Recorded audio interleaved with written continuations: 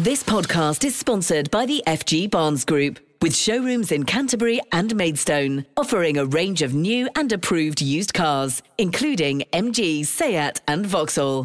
Kent Online News. News you can trust. This is the Kent Online Podcast. Nicola Everett. Hello, hope you're okay. Thanks ever so much for downloading today's podcast. It's Friday, April the 1st, and we probably all hoped it was an April Fool, but unfortunately not. Household bills have risen substantially for most of us today. The amount energy companies can now charge for gas and electricity per year has jumped 54% to almost £2,000.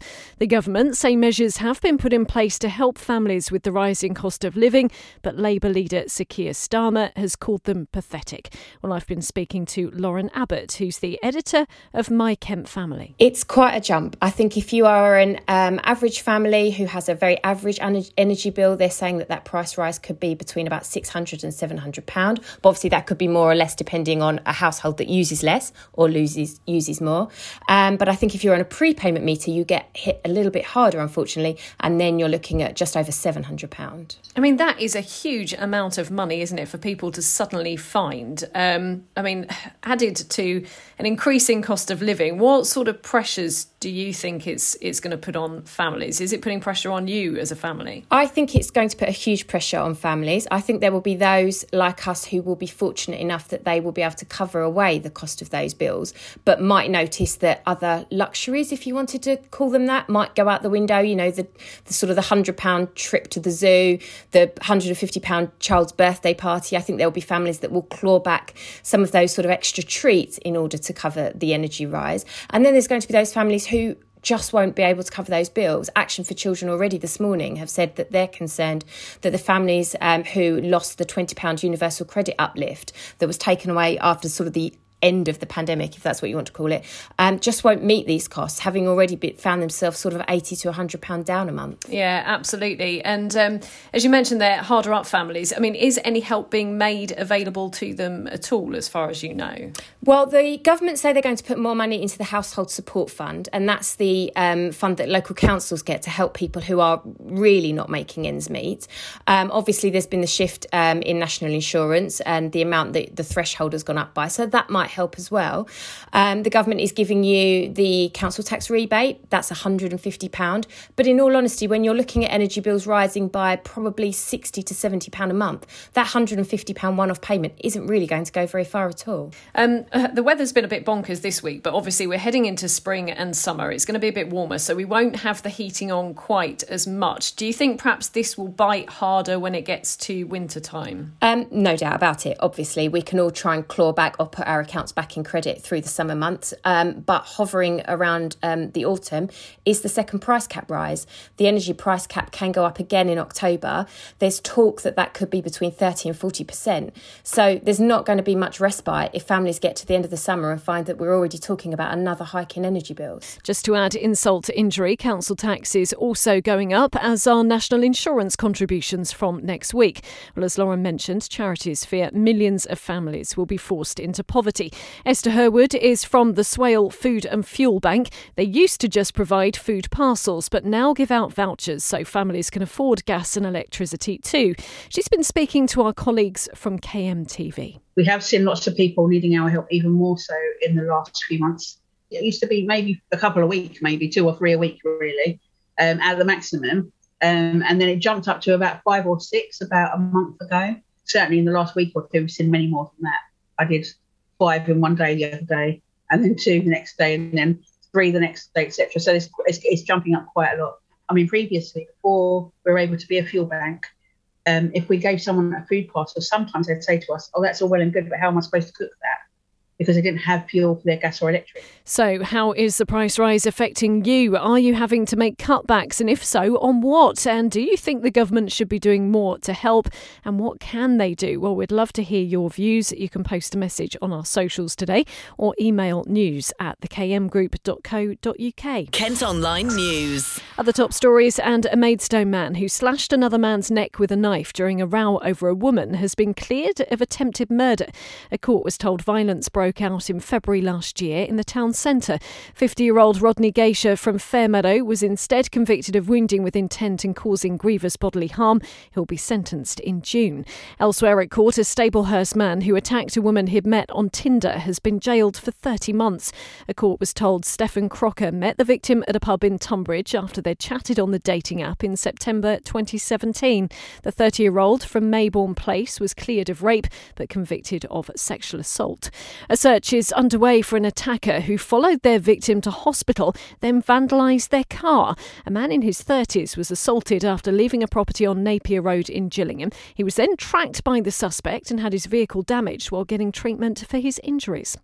Now, a Kent MP is meeting with officials in Poland to look at the support being offered to the people of Ukraine. Tunbridge Morning's Tom Tugendhat has travelled to Eastern Europe and visited a volunteer camp on the border. He's praised the effort to help the many refugees. So behind me you can see a camp. It's actually not a refugee camp, it's a camp of volunteers who are all offering things like hot food and water, nappies, baby bottles, baby milk, all that sort of thing. And it's volunteers from around the world, from Israel, from the UK, from France, from many other places. And it's remarkable what's being offered now. It's pretty busy now. It's pretty full now. And there's many people who still need assistance, because actually about 4,000 people are coming through every day and about 3,000 every night. And that just tells you the pressure on the Polish border guards here. But I have to say, the calm, controlled way in which they're dealing with all these people and the kindness which they're showing is really quite inspirational. The Polish government and the Polish people are really showing themselves in a very, very good light.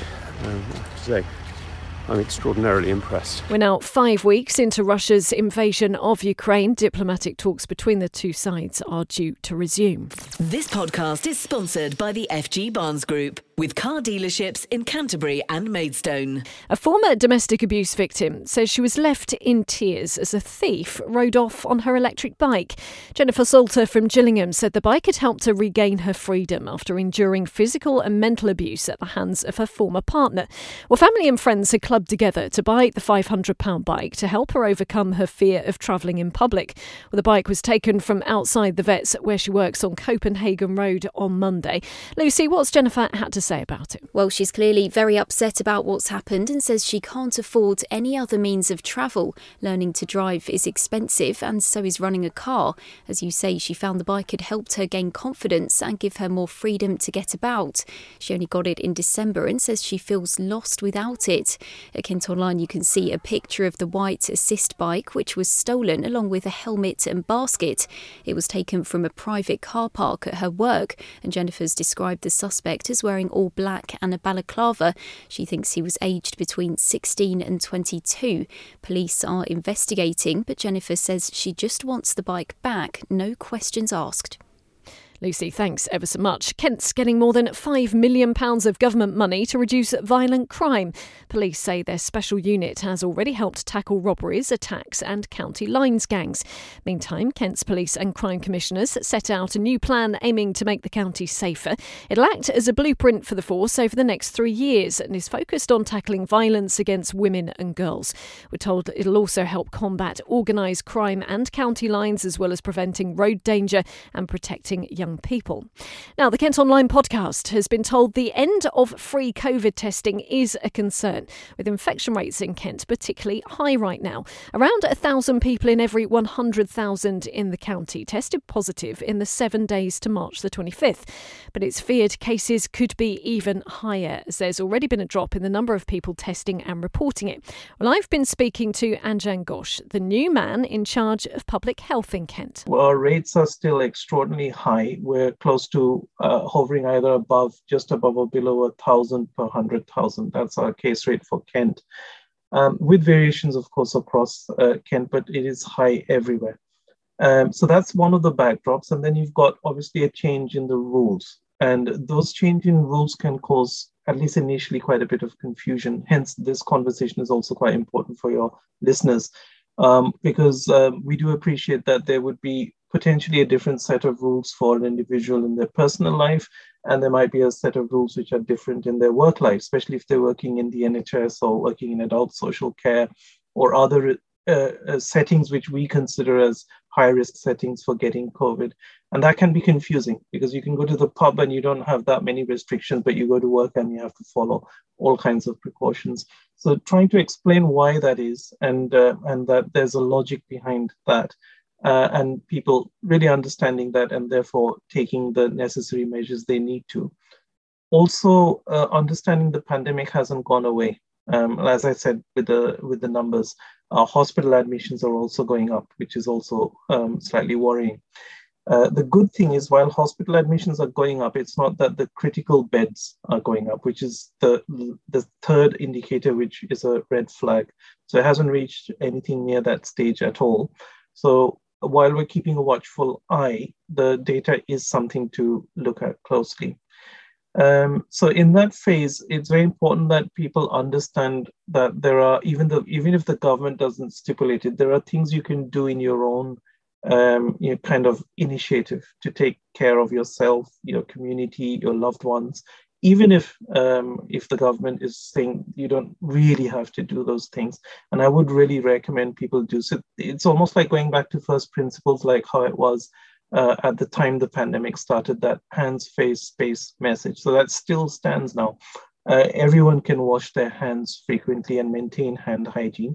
It's good for all kinds of other reasons too, not just the pandemic. Also using a face covering where you're in a crowded space and you can't avoid it and it's poorly ventilated, or you're in a place where you feel a bit that there's a risk. There's no harm in wearing a face mask. And that also helps when, if God forbid there's a variant suddenly lurking, there will be a lag before we detect it. So it'll protect people from that if that was to happen. And obviously the space message is more about ventilation at this point. And with the weather changing, actually, it's quite conducive to having a nice meeting outside or opening the doors and windows and letting in fresh air.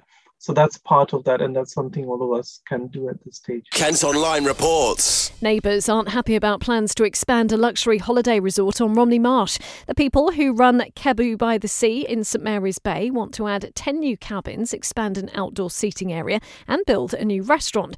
But those who live nearby are worried about the loss of natural habitat and late-night noise.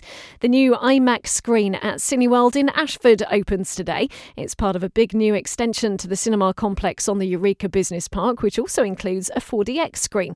Work started back in 2020, 5 years after the plans were first approved. Now, the weather's been pretty crazy again today, with snow falling in parts of the county. A yellow weather warning was in force this morning, with the east of Kent worst affected. You can see some pictures of it at Kent Online today. The good news, it should be mostly dry and sunny over the weekend, with highs of 10 degrees Celsius. And have you been caught out by any April Fools today? Well, you must admit, our story about London Resort being renamed Boomerland and aimed at OAPs with rides based on faulty towers and diagnosis murder was a joke. The guys at Leeds Castle tried to trick us by saying it was up for sale for a whopping £125 million. Well, the team at Brewer Shepherd Neame and Faversham thought we'd fall for a tale about reading to hot plants to encourage them to grow. Kent Online Sport. A Kent teenager who built a climbing wall in her back garden during lockdown has been chosen to represent Team GB. 17-year-old Erin McNeice started climbing when she was just 5 and now could be heading to the 2024 Olympics in Paris. The A-level student who lives near Sittingbourne is the youngest member of the national squad and still can't quite believe it. She's been chatting to our reporter Megan. I don't know why it's still surreal, even though I worked so hard for it and everything that comes with that. Like World Cups and Olympic selection doesn't feel real, but it's something that I've worked for the past 5 or 6 years and dreamed about pretty much every day, so very happy. I got into it when I was 5 years old. My dad brought me to a climbing gym. It was very small and very light, so I could impress people, so I liked it because I got attention. And then when it started getting harder, I started getting scared because of the height. When I moved back to England after living in Malaysia for about 3 years, I started to find my love and passion for it again, and I just fell in love with it. And then I just found out about the opportunities it could give me and started training really hard for it. Just tell me what you do at school, how often you train, how you juggle everything. I study biology, sport and psychology A-level. I'm in my final years of A-levels and train 6 days a week on the wall and in the gym, and then 1 day a week active recovery like stretching and stuff like that. Don't have any free time. My life is wake up, go to school, revise, train, revise, go to sleep, wake up and do the same thing again. I finished my A-levels in like 2 months, which I'm very excited about because I will have free time hopefully, and I'll be able to put all my focus into climbing. And obviously you do training up in London, but how do you train at home? Can you tell me a bit more about that? I have a slightly downsized climbing wall in my summer house. It's about 6'5" in height, and we built it before COVID, and it became a lot bigger during COVID, and I trained on that most days, and I train on it some days in the week because it's sort of an hour to an hour and a half journey to London and back. So it's a lot easier to train at home. Well, you can see Erin and her climbing wall at Kent Online. Football now, and Gillingham make the long trip to Sunderland this weekend, hoping to get their first ever win at the Stadium of Light. Neil Harris's side are now 4 points clear of the League One relegation zone, while the opposition are pushing for a place in the playoffs. Verdane Oliver scored for the Gills in last weekend's win over Accrington Stanley. He's hoping to add to his tally tomorrow. At the minute, we're not creating a bundle of chances. The gaffer said that himself a few times. So it's like if you don't take your opportunity, it might be 1 or 2 a game. If you don't take it, you come away very frustrated. Even if the result's been good, striker, you come away still very frustrated. So yeah, thankfully I managed to get one away. Obviously for myself, setting the standards I did last year. Different squad, different way of playing. Obviously, like I said and touched on there, not as many chances, so it is harder. But yeah, injuries kind of set before the injuries. It was kind of I was on the same run as last year, and then kind of set me back a bit. And obviously, a few things personally that I've obviously had to deal with, which have been hard. But yeah, like I said, for me now, it's positive, and I'm grateful that I've been able to get to that tally for the club over the past 2 seasons, and hopefully that's not the end of it. As a striker, a lot of the onus is on you being that difference, that match winner, you say. So yeah, to get that, I think it's a real positive. Like I said, the abundance might not be there as of yet. Who knows what happens? We've still got games left, but the abundance of last year's, obviously, like I said, it's different. But like you said, they're critical ones, and if we can pull this off and stay up, then I'm happy to look and say, look, that's obviously I played a big part in that. We've said it a few times. There's a lot of people that just writ us off, and rightly so. The way we were, the kind of feel and mood in camp, it almost felt like we were doom and gloom. Really, it was we were done.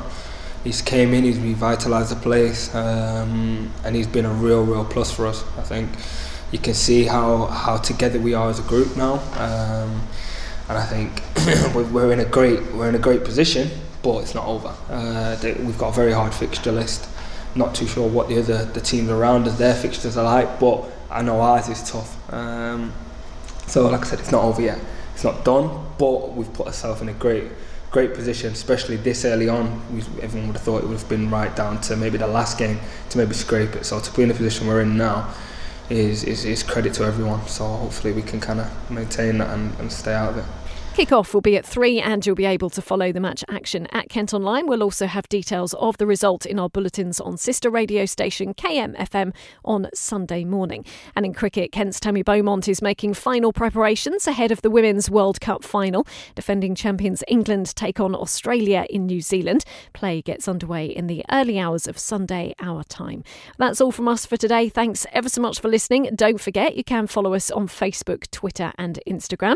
Plus, you can also get access to the ad-free Kent Online premium site by heading to kentonline.co.uk/subscribe.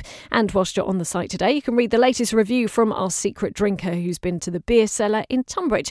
Hope you have a fantastic weekend. We'll be back with the podcast on Monday. News you can trust. This is the Kent Online Podcast. This podcast is sponsored by the FG Barnes Group, with showrooms in Canterbury and Maidstone, offering a range of new and approved used cars, including MG, Seat and Vauxhall.